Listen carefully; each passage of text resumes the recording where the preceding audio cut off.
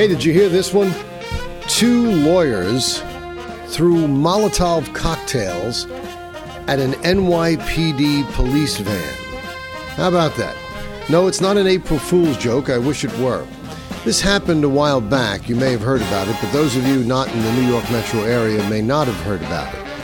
They're engaged in plea negotiations right now with the federal prosecutors for the Eastern District of New York. Collinford Mattis and Uruj Rahman are accused of torching an NYPD vehicle with Molotov cocktails. And once again, you can't make this stuff up. Hi, everyone. I'm Jamie Durie, and welcome to another episode of National Preview Online.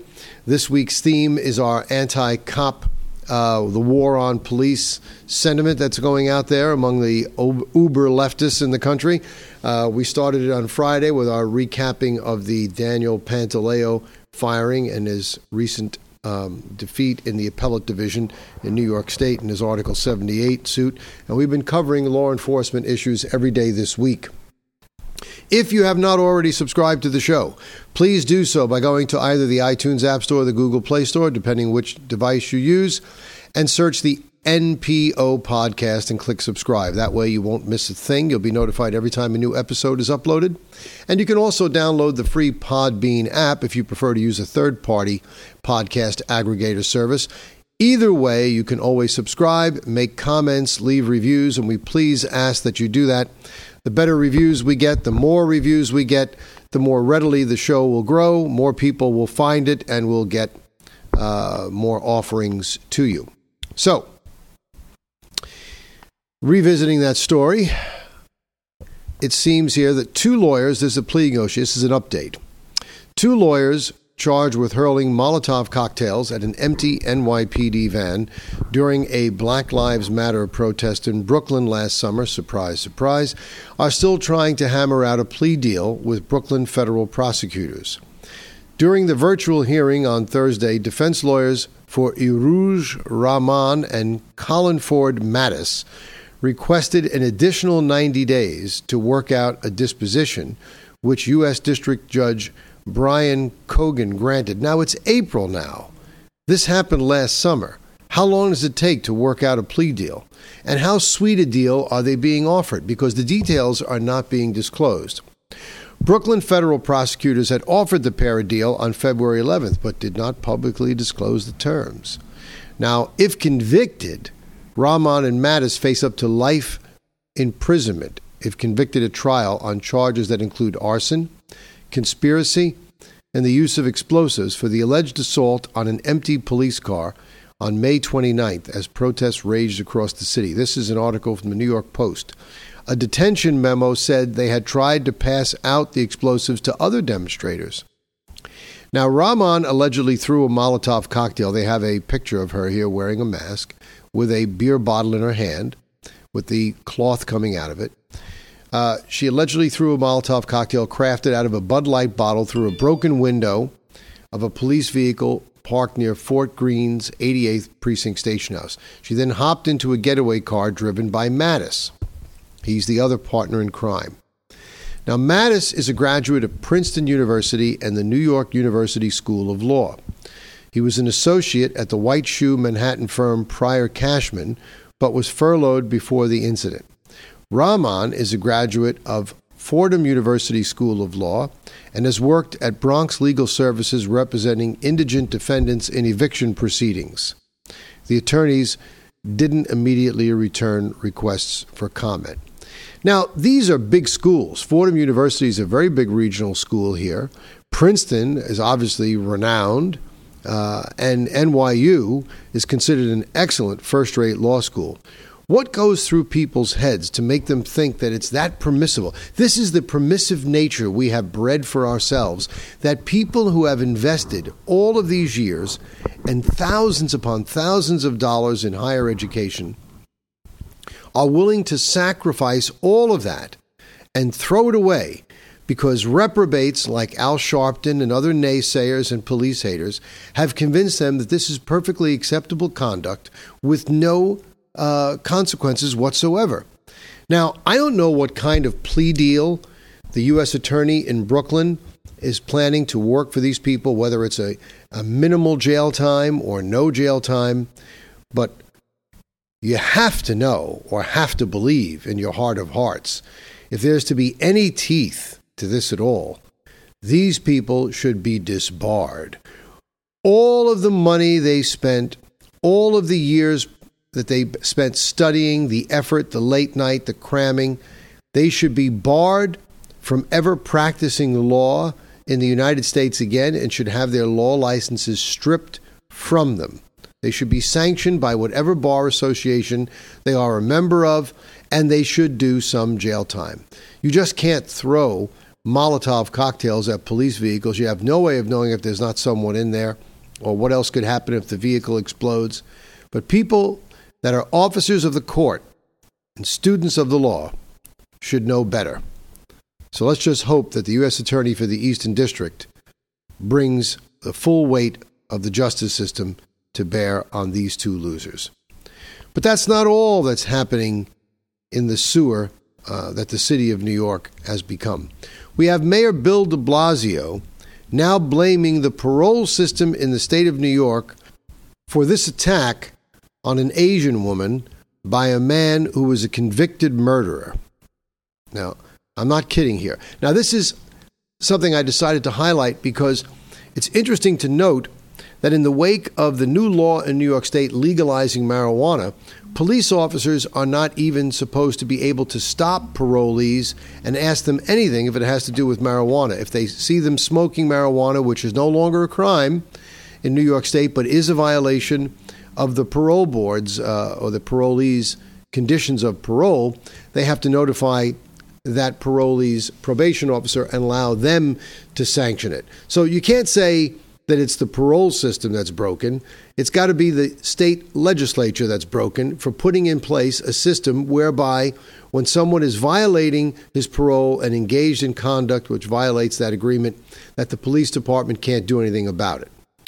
But de Blasio is unrepentant. The parole system in New York State does not work, claiming it takes people coming out of prison, including folks who have committed violent crimes, dumps them in New York City with no plan, no housing, no job, no mental health support.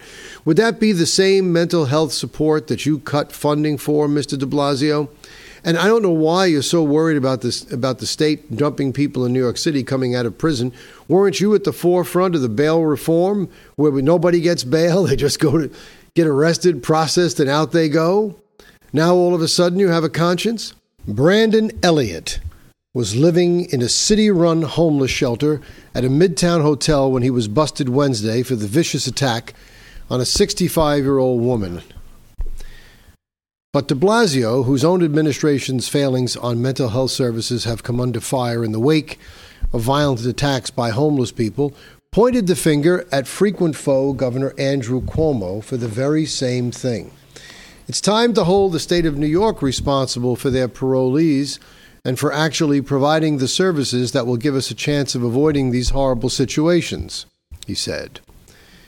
Now maybe that the imperial governorship is being challenged, that we're going to see a different discussion on this topic, in a slight to Cuomo, who has been embroiled in scandals involving allegations of sexual harassment and COVID-19 related nursing home deaths. According to this article from the Post, NYPD Commissioner Dermot Shea also blasted the practice of releasing parolees into the under-resourced homeless shelter system in the wake of the assault. Quote, "When you're releasing people from prison and you're putting them in homeless shelters, you're asking for trouble," Shea said on News 11. "There's got to be a safety net, and there's got to be resources for them." Police allege that Elliott was caught on surveillance footage kicking and stomping on the woman in front of an apartment building on West 43rd Street in the formerly known as Hell's Kitchen, shouting anti-Asian slurs, shouting, "F you, you don't belong here." Now, just to let you know what sort of chap this is, Elliott was charged with murder in 2002 for stabbing, are you ready for this, his mother in the chest 3 times with a kitchen knife in their Bronx home. He pleaded guilty to second-degree murder and was sentenced to 15 years to life. Now, this is a perfect example. I've always been a proponent of capital punishment. If a man would kill his own mother, he'd kill just about anyone without a moment's hesitation.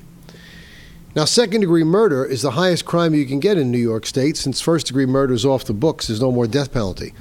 I don't know what they induced this man with to get him to plead to second-degree murder. It seems to me he could have went for a trial and taken his chances and gotten a manslaughter conviction or something else, but he pled guilty to second-degree murder, sentenced to 15 years to life. Maybe they gave him a better recommendation for parole, but apparently, I don't know when he was sentenced. If this happened in 2002 and he had a plea deal, we're going to assume that the case was resolved within a year or so. He was probably fully incarcerated in 2003, and even if he weren't, he would be getting jail credit time towards his 15 years. But he did more than 15 years because 2002 to 2021 sounds like 19 years, probably committed some violations. He was denied parole. He was given 15 years to life, so he certainly did more than 15 years. He was denied parole in February of 2017 and December of 18, but was approved for release in September of 19 and released on lifetime parole 2 months later, according to the New York State Department of Corrections. So these are the type of people that are being released into our midst by our flawed parole system and are being handled by our defunded mental health system. So while Mr. de Blasio, dumb SOB that he is, can point the finger at Andrew Cuomo, and Andrew Cuomo is not someone whom I choose to defend, there's plenty of blame to go around.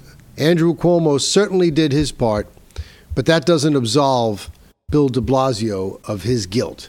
He is equally guilty and equally deserving of criticism. Now, lest you think I've grown soft on the governor, and lest you doubt that there is in fact a war on police, look at the budgetary priorities that we have here in the state of New York and elsewhere in the country. While people are decrying the police and they're asking for defunding of the police and severe budget cuts, expecting them to do more with less, we have other forces going in completely the opposite direction. New York State lawmakers and Cuomo, Il Duce himself, are negotiating, are you ready for this? A $2.1 billion fund for illegal immigrants and ex-cons.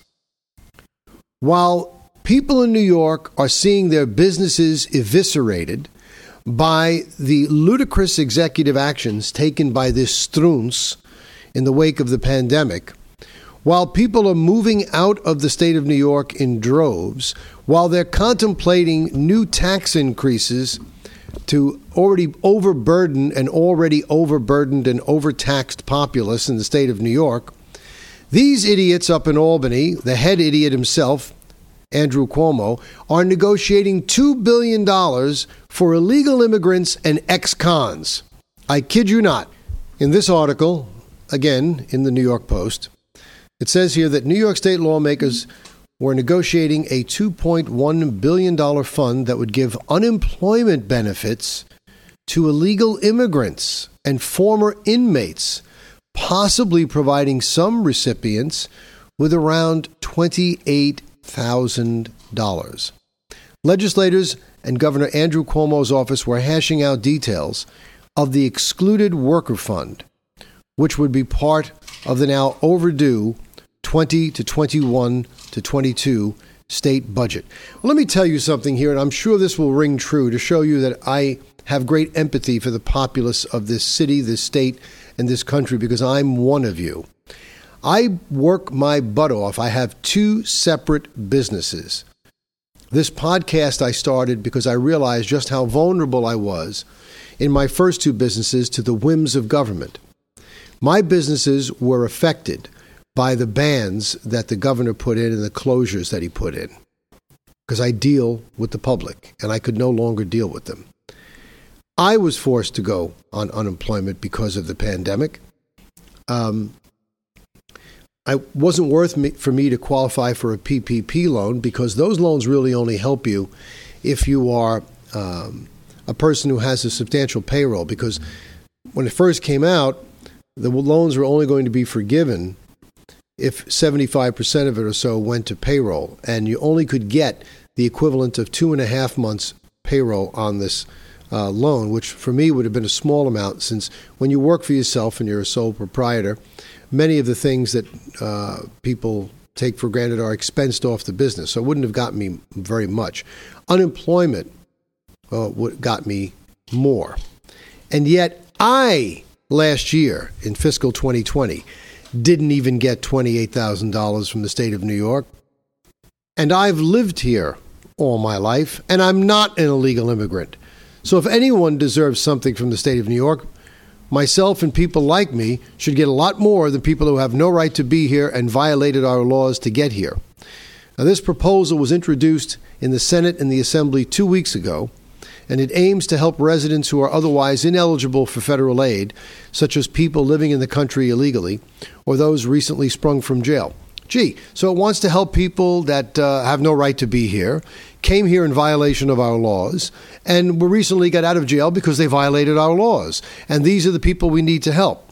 Advocates who are pushing for the fund to be closer to $3.5 billion. Again, the giant ATM machine of the world. Money, money, money, money, money, money, money, money, money. Forget that we don't have it. Let's just give it away, borrow it, and print it up. These advocates, again, pushing for the fund to be closer to $3.5 billion, have stressed that these so-called excluded workers, that's a very, very fanciful term. Isn't it wonderful how the left comes up with these euphemisms for people who are usually just pieces of garbage? People recently sprung from jail and people who are here illegally and violated our laws to get here. These are now excluded workers. Were hit hard by the pandemic but didn't receive COVID-19 stimulus checks or jobless aid. Well, you shouldn't have been here. Maybe if you were back in whatever dump you came from, you might have fared a little better. The proposal would impact an estimated 275,000 workers across the Empire State, 173,000 in New York City, 187,000 documented immigrants, and 87,000 recently incarcerated people. Payments would be calculated to mirror the weekly amounts from the federal or state unemployment insurance, or roughly about $500 a week. Recipients would reap an estimated $12,600 on average, assuming they were unemployed for 24 weeks from the start of the pandemic in March 2020. Could you really believe that people are contemplating this? The maximum benefit anyone could receive if they were unemployed for the entire time covered would be $28,600 for the first year of the pandemic, March 2020 through March 2021, and $17,500 from April through December of 2021. Now, opponents, there's a refreshing thing. We do have opponents of this, argue that the plan is irresponsible from a fiscal standpoint at a time when the state is hemorrhaging money due to the pandemic. According to Republican Senator Daphne Jordan, this outrageous scheme is the latest in a long line of state government's misplaced priorities. Jordan, who represents parts of the Hudson Valley and the Capital Region, added, quote, "It makes no sense to send billions of taxpayer dollars to illegal immigrants and convicted felons." Hear, hear. The ongoing discussions over the fund involve requests from Cuomo's office that people provide documentation for their work and unemployment history in order to qualify. But proponents from State Senator Jessica Ramos of Queens argue that it would be hard to get those documents since employers would not likely tell the government that they once hired undocumented workers, nor should they hire undocumented workers. And it's so nice to see Senator Ramos dressed so appropriately wearing a hoodie while doing a press conference. Unbelievable. Unbelievable. And these talks take place as Cuomo and lawmakers are continuing to try to hammer out the final details of the state's mammoth $200 billion spending proposal for the next fiscal year. You've got to be kidding me. You've got to be kidding me. You really have. And of course, putting in her 2 cents was that genius Former bartender and congressional representative Alejandra Ocasio-Cortez saying she supported the brave workers who were fasting. I'll tell you what, why don't you give a few dollars, Miss Cortez? You were certainly overpaid. If I put you, Ilhan Omar, and Rashid Tlaib and the rest of the squad together and added up your IQs, I wouldn't have the sum total of a pencil eraser. For National Preview Online, I'm Jamie Durie.